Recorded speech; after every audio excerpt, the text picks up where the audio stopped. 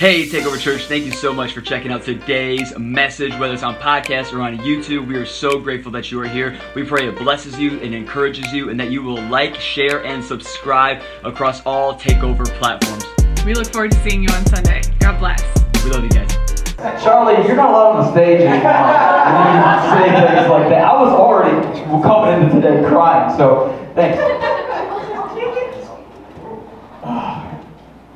They for real messed me up. Stop. Oh my gosh. My voice is not that high, I promise you, if you're new with us this morning. Oh. Well, good morning, Takeover Church. How are we doing? You're doing good? How incredible was that worship set? Good. Wow. Man, it's incredible to me that the music industry allows local musicians to play music better than the people that recorded it live. No, give us that money. No, Amy never getting married. Give us that money.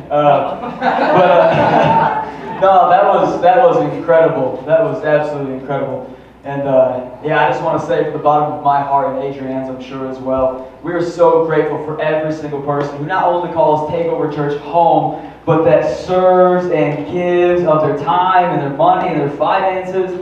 I don't think churches say this enough, but man, when you give and when you serve and when you make this a part of your life, I think often it goes unnoticed and unappreciated, but I tell you this from the bottom of our hearts, not here. Not here. We see you and we love you, and we're so grateful for your faith and your belief in us as your pastors and in this church and this community and what God has called Takeover Church to be in the city of Grand Rapids. Can you just praise God right now? Come on. You are so faithful, and it means the world to be your pastor. It really does. All right, I gotta stop crying. Charlie? That ain't right, Chuck. That ain't right. You ain't Charlie the rest of the day. You're Chuck from now on. No, it's Charlie. It's Charlie. We call him Charles? All right. No.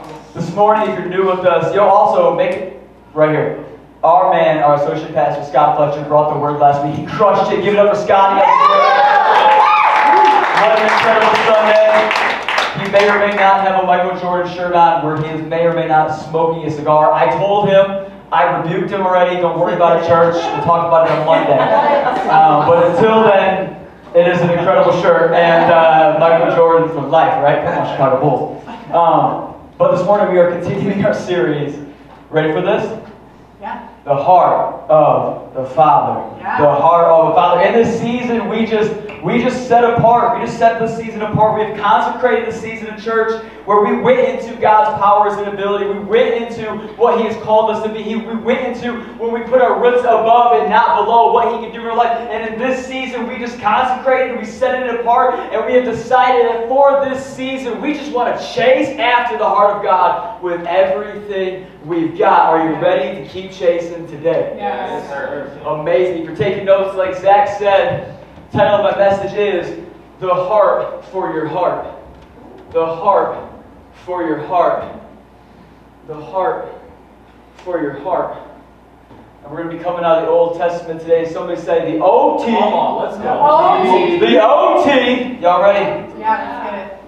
Anybody love their Bible? Yes. Yeah. No worries if you don't have one on you, even though I know you do because it lights up, but there's a Sky Bible right behind me. So Proverbs 23, 26 through 35. Come on. My son, give me your heart, and let your eyes observe my ways. For a prostitute is a deep pit, and an adulteress is a narrow well. She lies in wait like a robber and increases the traitors among mankind. Who has woe? Who has sorrow? Who has strife? Who has complaining? Who has wounds without cause? And who has redness and tiredness of eyes? Who tarry long over wine? Those who go to try mixed wine. Do not look at wine when it's red, when it sparkles in that cup, it goes down smoothly. In the end, it bites like a serpent and it stings like an adder. Your eyes will see strange things and your heart utter perverse things. You will be like the one who lies down in the midst of the sea, like one who lies on top of a mast, which is the top of the ship. They struck me, you will say, but I was not hurt. They beat me, but I did not feel it. When shall I awake? I must have another drink. So we're going to pray, and we're going to see what God will do with that. Sound good? Yeah. Father God, like the Spirit was moving over the water. Come rest on us, God. What an incredible song. What an incredible word. Father God, we just invite you into this place. Father God, we just invite you into this house to have your way. Great physician. Operate, God. Change in me what doesn't look like your Son, Jesus. And you know what? While we're in the invitation, God, Jesus, we just invite you into this room. Have a seat next to us. Love on us. Change us, God. We believe this morning as we interact with you, we are going to leave looking more like you and less like ourselves. So Holy Spirit, we are inviting all three of you to the party today. Come and have your way in this place and in this space and in the space between our hearts and yours, God. Resonate, radiate, change us. Change us from the inside out today, Father God. In Jesus' beautiful and mighty name, a faith-filled church said, Amen. The heart for your heart. The heart for your heart. Now, I'm like you, I'm sure you are wondering where this is going to go, because that is a pretty wild portion of Scripture. But as we've set apart this season, as I kind of talked about week 1 and how Scott brilliantly preached this last Sunday, man, I don't know what it was, but I found myself at my favorite local coffee shop, Roasters, and I was sitting there, and I just had that phrase, the heart of the Father, pop in my head, and I started to cry. As we have moved towards the heart of God in this season as a church, He has drawn me as one of your pastors closer to His heart. And I can't help but get emotional about it. When I think about His heart for me, and when I think about His heart for you, when I think about His majesty and His beauty and the fact that the God of the universe moved to heaven, He defeated hell, He did everything in His power so that you and I, we can know His heart if we would choose to. Yeah. Heart of the Father. His heart is for you. If I came with one word for you today, I don't know where you're at. I don't know what your week has looked like. I don't know what the season of life since the new year has been like for you. But I came to declare in this house today, God's heart is for your heart. God's heart is for your heart. God's heart is for your heart. And maybe you need it just one more time, a reminder. But God's heart is for your heart. Would you just repeat that after me? Say, Say, God's heart is for my heart. You see, so often I think when we say that in church, I think maybe we don't think about what God's heart for our heart means. When we say God is for you, have you ever heard that in church before? God is for you. Yes. Obviously, I think it goes without saying that we understand that God is for you means that God's heart is towards you. It's not against you. It's behind you. It's pushing you forward. It's propelling you into your destiny. God's heart is for your heart. It is towards you, not against you. Amen? Amen. Yeah. As well as, when we say God's heart is for you, it's not for you in some abstract way. It's not for you in some without form or shape kind of way, unattainable way.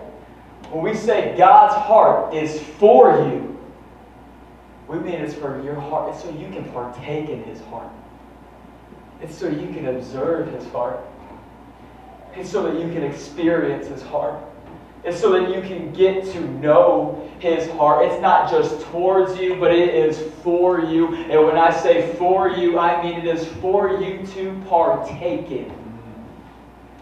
To experience the heart of your Father, your true Father, your highest Father, the King of Kings, the Lord of Lords, the God of the universe. Bless you. God's heart is for your heart. And I love the book of Proverbs. I feel like it's a bit underrated or underappreciated, and I don't mean by you, I mean by me. Because it dawned on me the other day that people literally go like a month. They'll go through the entire book of Proverbs. Like that's the thing to do. Like a proverb a day, keeps the devil away. You heard that? Like I get that. And to me, as God laid this on my heart, I was like trying to get away from it. I was like, nope. I don't want it, Lord. Like, I want to preach on this, and this is where I was feeling. And he was like, nope, this is it. This is where you're going. And I'm like, I never preach out of Proverbs. And he goes, I know. I was like, all right. So I think I'm probably going to go on a tear through Proverbs here pretty soon. And I'm very excited about it because this has changed my life. And I pray that it changes yours. But if you don't know, Proverbs was written by a guy named Solomon. Solomon is awesome. Solomon is actually the son of King David. It's through King David, through Solomon, that Jesus would actually come. It's the same bloodline. And Solomon is awesome. He wrote Ecclesiastes. He wrote Song of Solomon. So if you're single in here, don't read that. Okay? You wait. You wait. Okay? It's rated R. You wait. And then he also wrote the entire book of Proverbs. And you see, when Solomon was a young man, he made a sacrifice to God. Like you do in the Old Testament, before Jesus was the ultimate sacrifice. He made a sacrifice for God. And it wasn't to cover sin, and it wasn't to atone for anything. He literally made a sacrifice. And it says that God drew close to Solomon, and he asked Solomon, What do you want? What do you want? Isn't that a question we'd all love if God just gave us what we want, amen? But he said, what do you want, Solomon? And Solomon, he didn't ask for riches. He didn't ask for the kingdom that was his father's. He didn't ask for an early inheritance. He didn't ask to be a ruler yet. He didn't ask for a spouse or love or any of those things or visions. You know what Solomon asked for? Solomon asked for wisdom. Yeah. So, God of the universe draws near to you, and it's an open checkbook, and you go, wisdom. Yes. And it's out of that wisdom that he's known as one of the wisest to ever do it, to ever live. Now, if you read the book of Ecclesiastes, just wait till the end, okay? Just get to the end, all right? He's just going to tell you that everything in life is vain, and it's vanity, and it's without purpose, and it sucks, but it all leads back to God. Praise God. Amen. Like, Ecclesiastes gets a little dark, but it's wisdom, right? Come on. Right. But Solomon, so he writes Proverbs, and what he's writing down in Proverbs is actually what God is speaking to him. So these are his recorded conversations with God, and I think it's incredible. I think it's incredible that the first part of this sentence that we just picked out for today, Solomon, God says, my son, give me your heart. My son, give me your heart. And I think as Christians, we'll read a proverb a day, we'll go through it monthly, we'll do this, and we will breeze past this section. We will breeze past this verbiage, we will breeze past this phrase, we will go right over this and be like, yeah, like, I get that, I'm a Christian, so I'm supposed to welcome God into my heart. I get that. On a logical level, I understand that I, as a Christian, am to welcome God into my heart. Next, observe me with your eyes. Okay, and we keep going, then we get to, Proverbs, whatever is next. And then we carry on. But I think we're missing it. My son, give me your heart.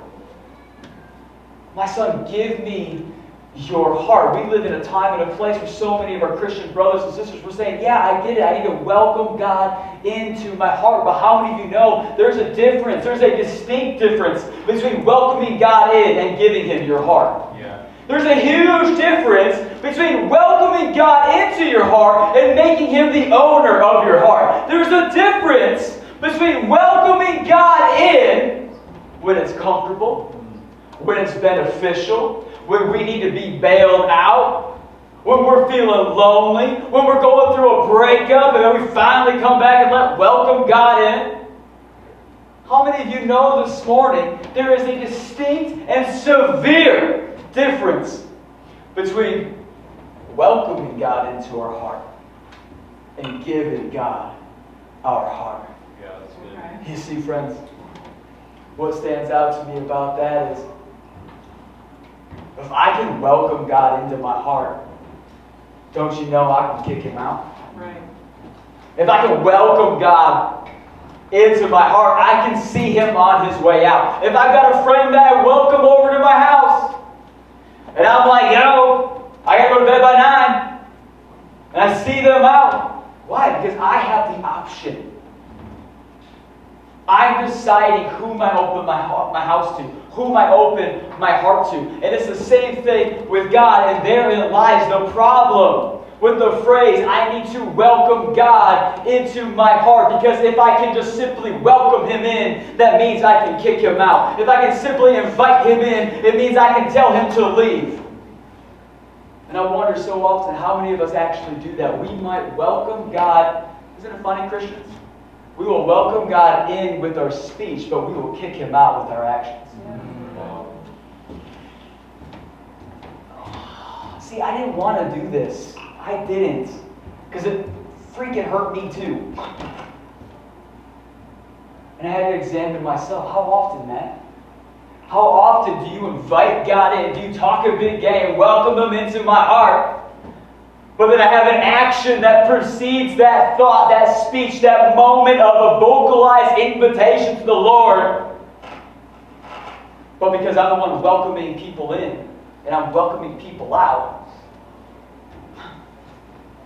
that means my actions all of a sudden get to see Him on His way out. So many of us, so many of our Christian brothers and sisters throughout the world, it's like, yeah, God, come on in, God, have your way. Oh wait, there's this girl coming over. God, you gotta go.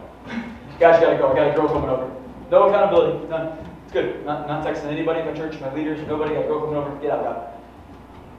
Yeah, God, come in. Come in, God. Just be Lord over my life. Lord of it all, God. Oh, you know what? I got this new business, and I kind of got to, smudge the books a little bit, so my integrity, God, can you just see your way out for a minute so I don't have to have, conviction about this moment? Because I need to kind of fix the books. There are so many different ways that we will sit here and we will proclaim, Lord, come and tear down the walls I've built up. Every wall I've built up, right? We say, come in God. We sing it all the time. I don't want God just to come into my walls. I want God to own my walls. Yeah. Friends, God, He is not interested in an invite. God is interested in the least. God's not interested in having a lean on your heart and being welcomed in and it being temporary. God's goal isn't to be welcomed in. God's goal is to own it. I'm not preaching to anybody this morning. Yeah. The chief concern of heaven was not that He would just be allowed weekend visitations, have His kids every other Wednesday at Boys Crew or Babes Crew or Team Night or Community Night. That He gets to visit with you for 2 hours on a Sunday morning. God's plan for your life isn't that He would simply just be welcomed and then seen out when it's inconvenient or convenient for you. But that He would own your heart. You see, one of the other things I've noticed about us owning our heart is that little idea that I just talked about of how if I'm the one making decisions about who is able to come in and who isn't able to come in, well, how many of you know I'm an imperfect human being? I hope you do. Praise God, okay? This morning, I need Jesus just as much as you, maybe even more, okay? Just so you know, I am human. God, I just thank you so much for your heart. Because my heart is faulty. My heart is broken. My heart is fragile. Your heart is faulty. Your heart is broken. Your heart is fragile. And when you and I, we are the sole owners of our heart, that means that we decide who comes in and who goes out, who's allowed in and what's allowed in and when it has to leave, or maybe we don't even know because we often, if we're this broken and we're the ones deciding when we open our door, chances are We've just got a faulty, broken, revolving door where we might invite God in, but we're giving Him a lot of broken neighbors. We might invite God in, but we're also inviting in these looks that people give us that were accidental, but because we're broken, they just choose to rest in our heart, and all of a sudden we're jaded and angry towards some random person to admire who didn't even know that their face was resting that way. But because our heart is broken, because we're the owners of it, because we've left it wide open, a random look from somebody in a grocery store just gets to come in and ruin our life. Or what about when we put it in church? Like somebody in church is just being so well-meaning, right? They love Jesus, and they love God, and they love the Holy Spirit. They're trying to grow in their giftings, and man, they feel like they had a word for you. They feel like this is what God said to do. And instead, they're just trying to follow the voice of God. But because we've left our broken heart open, because we're the owners of our broken heart, because we're fragile and we're faulty, all of a sudden, somebody gives us a word that they believe is from heaven, and it comes in, and you know what? Well, I didn't like the way she said that. That's not the word that I need right now. Because we're still the ones deciding what comes in and what goes out. Instead of heaven deciding what comes in and what goes out. And all of a sudden, I'm mad and I'm hurt and I'm offended. And suddenly pride and hurt and arrogance and all these things are just allowed to come and rest on the inside of my heart because I left a broken door open. Because I'm broken. Because I'm broken, I have a broken ownership over my heart. Because I can't stay up day and night guarding it. Because I can't be on watch 24/7. I'm just a man. Right.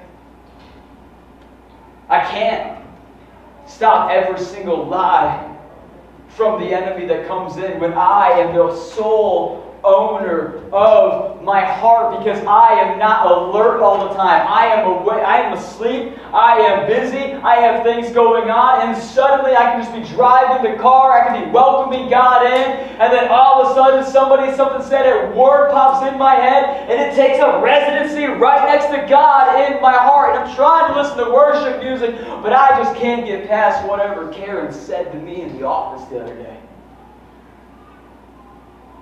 And suddenly God's over here fighting for attention. God's not interested in fighting for attention. God wants ownership. Mm-hmm. Son, give me your heart. Son, give me your heart. See, Solomon, like yourself, has an amazing call of God in his life. An amazing call of God in his life. Like every single one of you does. From Phil to Jonah to my mother-in-law Annette in the back. Every single person in this room and outside of this room, by the way, there's a plan of purpose from heaven for every single person's life. But Solomon, he specifically has this massive call on his life. He is sure to be the next king after David. And God's saying, Solomon, give me your heart. Right. Solomon, I know you. I know you, Solomon. I know you, Solomon, and I know that no amount of wisdom in the world will keep you from messing up because you're broken. Wisdom won't bring freedom if God's not the owner of your heart. It just helps you to hide better. It just helps you to be more secretive. Because you're more cunning and crafty than you are wise. That's the broken version of it, isn't it? And God is just looking at Solomon like he's looking at all of us. And he's just going, Solomon, I know you. And because I know you, I know that you're not the one to lead your heart. I know you're not the one to lead your heart. This isn't to shame you. This is to protect you. This isn't to shame you. This is to save you. Solomon, Would you just give me your heart? Because, man, you've got a call of God on your life that is going to affect heaven, it's going to affect earth, and it's going to affect hell. You have got a calling on your life that will affect the people's future in eternity and in the now. Solomon, would you please, oh please, just give me your heart? And he's saying the same thing to every single one of us today. Would you just give me your heart? Why, God?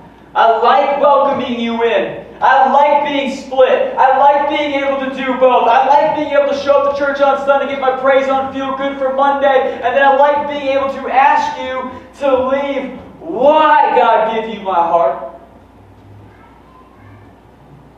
Because you've got a call of God in your life that's going to affect heaven, it's going to affect now, and it's going to affect hell. And what you're allowing into your heart, whomever and whatever you allow into your heart will have influence over you. Whomever and whatever you allow into your heart will have influence over you. And then whomever and whatever that you allow into your heart that has influence over you will ultimately have influence over whatever you have influence over. Whomever, I was going to. Whomever and whatever has influence over you will have influence over whomever and whatever that you have influence over. Solomon, give me your heart. Just give me your heart, Solomon. No amount of wisdom will save you. No amount of wisdom could lead you the way that I can. You are ill-equipped to have leadership and ownership of your heart. But if you give it to me, Solomon, if you would just give me your heart, I will decide what comes and what goes. I will decide what it's open to and what it's closed off to. I will decide who has a voice in your heart and who doesn't. I will protect. I will stay up all night. Because suddenly when you give God your heart, suddenly you've got the perfect designer. You've got the one who designed the heart, who knows how it works, who knows what's supposed to be in there and what's not supposed to be in there. Suddenly, you have the perfect gardener, the one that is able to catch the weeds, to catch the thorns, the ones that can nurse it and love it. You've got the perfect lover for your heart. You don't have to find it in her or in him, but when God has the ownership of your heart, you have the perfect lover for your heart. You've got the perfect voice for your heart when you give that over. Why? Because God doesn't have to sleep. God doesn't have to rest. God doesn't have to bring His personal baggage into your heart. Your heart is the Heartbreak Hotel. Okay, well when God checks in because He buys the thing, you know what happens? He's not bringing baggage with Him because God is trauma-free. Oh, if we would just get that today. Yes. How many people, how many voices, how many things have you invited into your heart that had trauma, that had baggage, that had more than meets the eye? Suddenly you see them, the more you get to know them, and you're going, what even are you? We had fun those 3 weeks, but a month in, you have got problems. And now they're my problems. So we're still doing the couples dinner thing Thursday, right? Sorry. But you have this perfect lover, perfect designer, perfect gardener. He's the perfect, I don't know what you call him, proprietor of the vineyard. He knows how to catch the foxes. He knows how to keep the grapes going. He knows how to make the sweetest and best wine that's going to benefit you and your spouse and your life and your future and your workplace and all of those things. He knows. He knows all the things that you don't, and He knows the perfect version of all the things that you do know. That's right. I hope this is preaching this morning. Yeah. I actually got rebuked earlier this week. Somebody told me to quit asking that question. He was right, and I just did it. Sorry, son. He was right. He just said, be confident in what God's doing in the room. I was like, all right. I got you. But then God says something else after this, doesn't he? He says something else after this. He says, my son Solomon, give me your heart and then observe my ways. God, it's too much. It's too hard. Now you want my heart, but now you want my eyes? God, what are you even doing? You don't got to wonder about what I'm doing if I'm the owner of your heart and you can just watch me work. Right. God, I can't even wrap my head around this. I can't even wrap my head around what you're doing. You want my heart, you want my eyes, you want my life. It's like you want to be Lord or something. God, I can't even wrap my eyes around that. You don't have to wrap your eyes around what I'm doing. When I'm the owner of your heart, just observe my ways. God, I don't understand your ways. Your ways don't make no sense in the natural. Your ways don't make no sense to me. This doesn't compute. It's 2021. You're using the word prostitute in a verse. Like, what are you even doing, God? God, you want me to stay in this marriage even though this person cheated on me? God, you want me to serve the person at work who hates me and has held me back and down? God, you want me to forgive my father? You don't know what he did to me. No, I do. I do. I was there all those nights. I was there, and I saw, and I interceded on your behalf more than you will even ever know. You'll never know what I've kept you from. So give me that broken, beautiful heart of yours. And then watch what I'll do with it. God's word says that His ways are above our ways. And I'm so grateful that they are. I'm so grateful that I don't have to understand what He's doing, but I get to watch while He's doing it. Watch how He loves your heart. Watch how He loves through your heart. Watch how He heals your heart. Watch how He speaks hope into your heart. Watch how He gives new dreams to your heart. Watch how He does it. You see, Jesus Himself said your eyes are the window to your soul. You have fixated your eyes on so many other things. And through fixing your eyes on so many other things, you've allowed so much into your heart that has zero right to rest next to God. Don't welcome me in, Solomon. Give me your heart. And then watch what I'll do. Watch how I clean it. Watch how I love it. Watch how I sanctify you. I strengthen you. Watch how I make you pure. Watch how I make you blameless. Look, watch how I present you blameless before my throne at the end of days, Solomon. Watch me work. Even when I don't see it, you're working. Yeah. Even when I don't feel it, you're working. Mm-hmm. You never stop. You never stop working, God. Give me your heart, Solomon. And then watch what I do. Because it's going to be the best thing to ever happen to your heart. And the overflow of that is going to be the best thing to happen to the hearts around you. Because when people experience your heart, they're going to taste and see that the Lord is good. Because I have been good to you. And then God says something absolutely amazing next. Absolutely amazing next. He says, Solomon, give me your heart. Solomon, observe my ways with your eyes. And then he says, for a prostitute is a pit, and an adulteress is a narrow well. Shoot. All right. You was like loving and stuff, and then you went 0 to 100. Like, and I think so often we'll read that, especially if we put scripture, which don't ever do that, by the way, okay? God meant what he meant when he said it and when it was written down, okay? That's what he meant when he did it and when he said it. It doesn't get put into a different box or container because it's 2021 and people decided they want to do whatever they want. Yeah. God's word is God's word, amen? Amen. Come on, somebody. Amen. That'll preach, right? God's word is God's word, amen? Amen. Which is Buck Wild because he starts off and he goes, "Give me your heart, Solomon, you wise guy.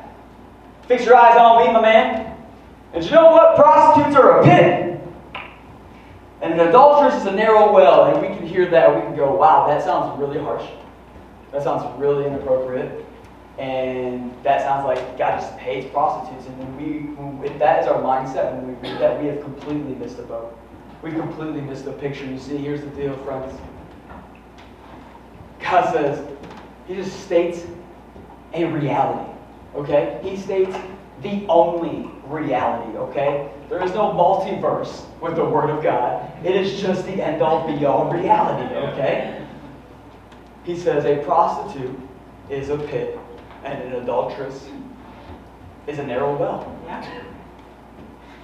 God, what do you mean by that? Well, a prostitute, by definition, right, is someone that we purchase to give us pleasure. A prostitute, just so we're all on the same page, is a person that we purchase, that people purchase to give us pleasure. But what we fail to realize, friends, is that anything or anybody, prostitute or not, if we purchase something to give us pleasure, it doesn't actually give us pleasure, it puts us in a pit. Right. Yeah. If we purchase something to give us pleasure, we're not purchasing it, it's purchasing us. Right. If we purchase something or someone or something that we have put our hope in, we've put our interest in, we've invested in, and we said, this thing, this Maserati, this woman, this prostitute, this sex worker, this drug, this habit, this whatever it is, this scene, this subculture, this people, whatever we have decided to invest in that we have gotten pleasure from or we hope will get pleasure from, anything that we think will fulfill us outside of God. If we purchase it to fulfill us, we're not purchasing it, it's purchasing us. Right. It's purchasing us. You can take that word prostitute and you can take that and you can put anything in there that you have invested in. That you have invested in and said, this is what's going to bring me fulfillment. This is what's going to make me have pleasure. This is what's going to make me feel good. This is what's going to bring me ecstasy. This is what's going to make me feel better. This is what's going to take me out of the slumps. Anything that is outside of God that we are purchasing. We're not really purchasing it, but it's purchasing us. Yeah. And instead of ascending the hill, we will descend to the pits. Yeah. An adulteress is a narrow well. An adulteress is a narrow well.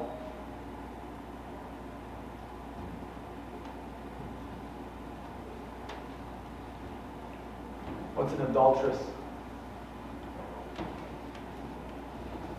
It's anybody or anything that we step out of covenant with God or our spouse with Yeah. to bring us the satisfaction that only God or our spouse can give us.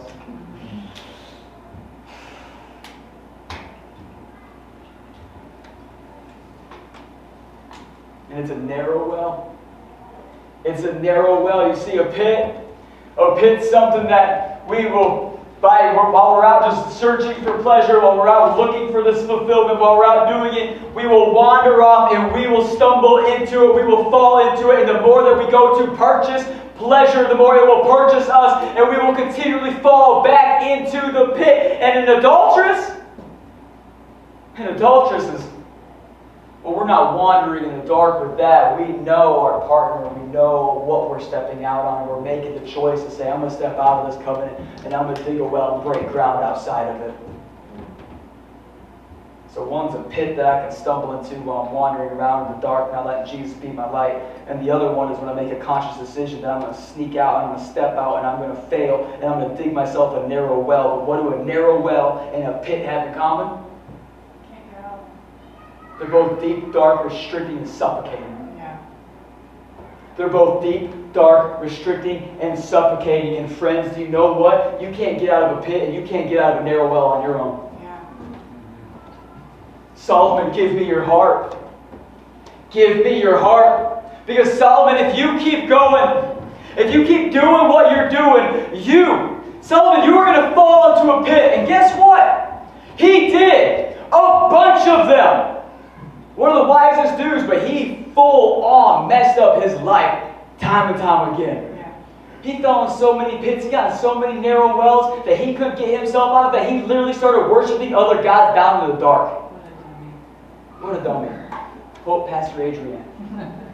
Solomon, what a dummy. Wise guy. Yeah.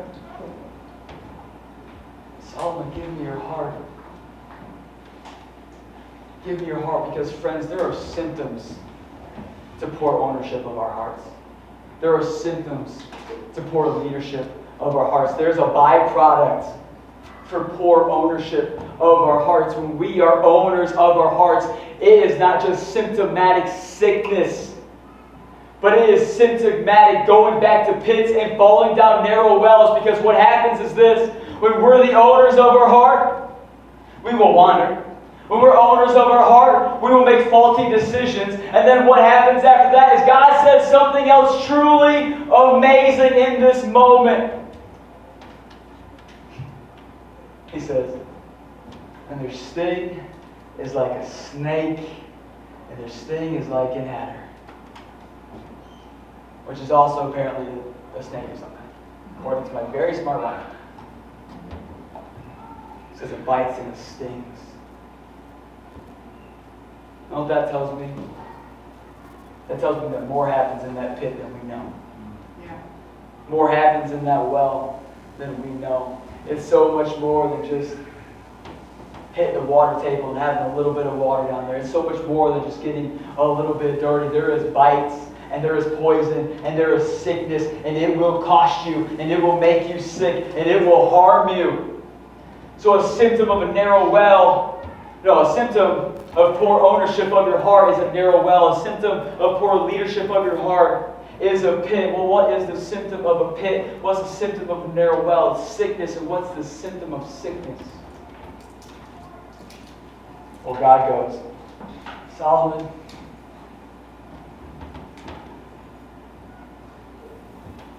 who has woes? Solomon, who has bruises? Solomon, who has cuts? Who has confusion? Who has red and tired eyes? Solomon, who has a broken heart? Solomon, who wakes up and doesn't know where they are or how they got there? And he says, those who spill over wine. Those who spill over wine. We see a symptom of the pit, a symptom of the well, a symptom of the sickness that comes from being the sole owner of your heart. Friends, it will cause you to look to the left and look to the right for ways that you can neglect your pain, that you can nurse your hurt, that you can numb yourself from the realities of the decisions of how you got there. It can be sex, it can be drugs, it can be alcohol, it can be just getting blacked out, drunk, driving around work, it can be relationships. We will nurse with anything that we can get our hands on. God is saying, who's got woes, and who is sad, and who is broken, and who's got these things, and who nurses it with wine. And again, you can take wine and you can incorporate and sit in there anything that's been your poison. Who's been bit? Who's still in the pits? Who's in the narrow well, suffocating in the dark alone with nobody to help them get out of it? It's funny, because God goes, do you know what a symptom of numbing yourself and neglecting your pain is, Solomon? He just paints an entire picture. God brings it right to our front door. And with Solomon, one of the wisest guys to ever do it, God is giving him a human nature lesson. This is humanity 101 right here. This is why God has such a heart for your heart, is to save you from this.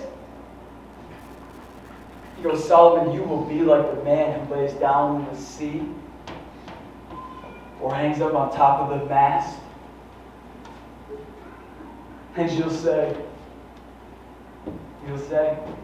they beat me, but I didn't feel it. They struck me, but I didn't feel it. And suddenly, we're belligerent, we're numb, we're ingesting all of these things to numb us from our reality and our current experiences. And do you know what happens at that moment? Well, because we're still the owner of our heart, because we've been looking for fulfillment in all the wrong places, because that fulfillment made us sick, and we want to numb ourselves from it. Well, next step is going back to looking for fulfillment in all the wrong places.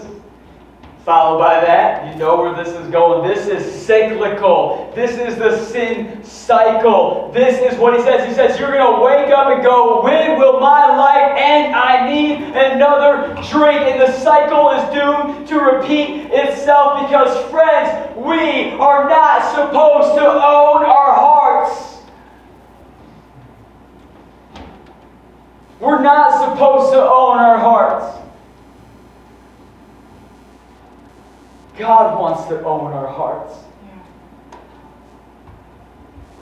God wants to own our hearts. Worship team, you can make your way back up here.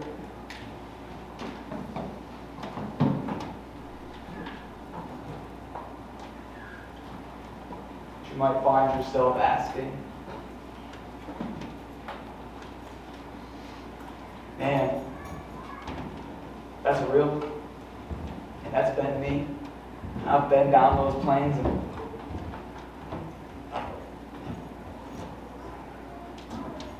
why would the God of the universe even want my heart?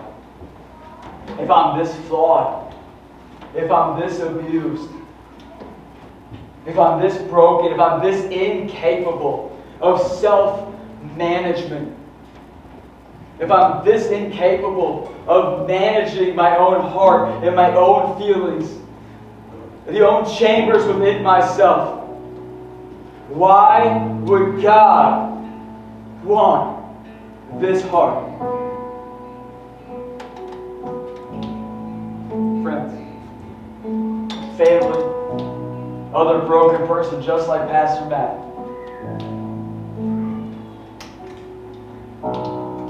God wants your heart because God wants your heart. God wants your heart because He wants it, because He created it, because He designed it. And He knows it's not working how it should, it's not being managed how it could be, and it is broken, and it is sick, and it is in desperate need of rehabilitation, and for some of us, resuscitation from our Heavenly Father. Is there anybody in this room today that you would dare be bold enough to put your hand up right now and say, no, I need God to heal my heart? Yeah, there's hands up all over this place. I'm proud of every single one of you. I need God to heal my heart. Why would God want my heart? Because God wants your heart because He wants to redeem your past. Why would God want my heart? God wants your heart so you can be whole now. Why would God want my heart? God wants your heart so He can rescue your future. Why would God want my heart? God wants your heart because your heart was intended to look like His heart. God wants your heart because He wants to restore His image in the earth. Friends, when your imperfect heart collides with God's perfect heart, your heart looks like God's heart. Friends, when your broken heart collides with God's whole heart, your heart leaves that collision more whole than it went in with it. Some of us, we've been having our heart be revolving instead of colliding, and today, this is the moment when you allow your imperfect, broken heart to collide with God's perfect and whole heart. And when you do, you'll be fully alive. I'm not saying you'll be perfect, not yet. Sanctification, that's a process, that's a lifetime, but we're going to get there. I believe through Jesus Christ we absolutely can. He didn't die for less broken objects. He died for whole, bold, built up, complete, lacking nothing objects. Called humans, called people, called sons and daughters. You see, when you're fully alive, you'll be a fully realized person. Because a fully realized person is a person who can now be fully utilized by heaven's cause in the earth. Why does God have a heart for your heart? It's so that when you are fully realized, as you can be fully utilized, you will finally realize that you are His son and you are His daughter. And you are children of the Most High God. And children of God, we don't descend to the pits. We ascend the hill to heaven. Amen. Won't you stand up to your feet as we get ready to worship? We're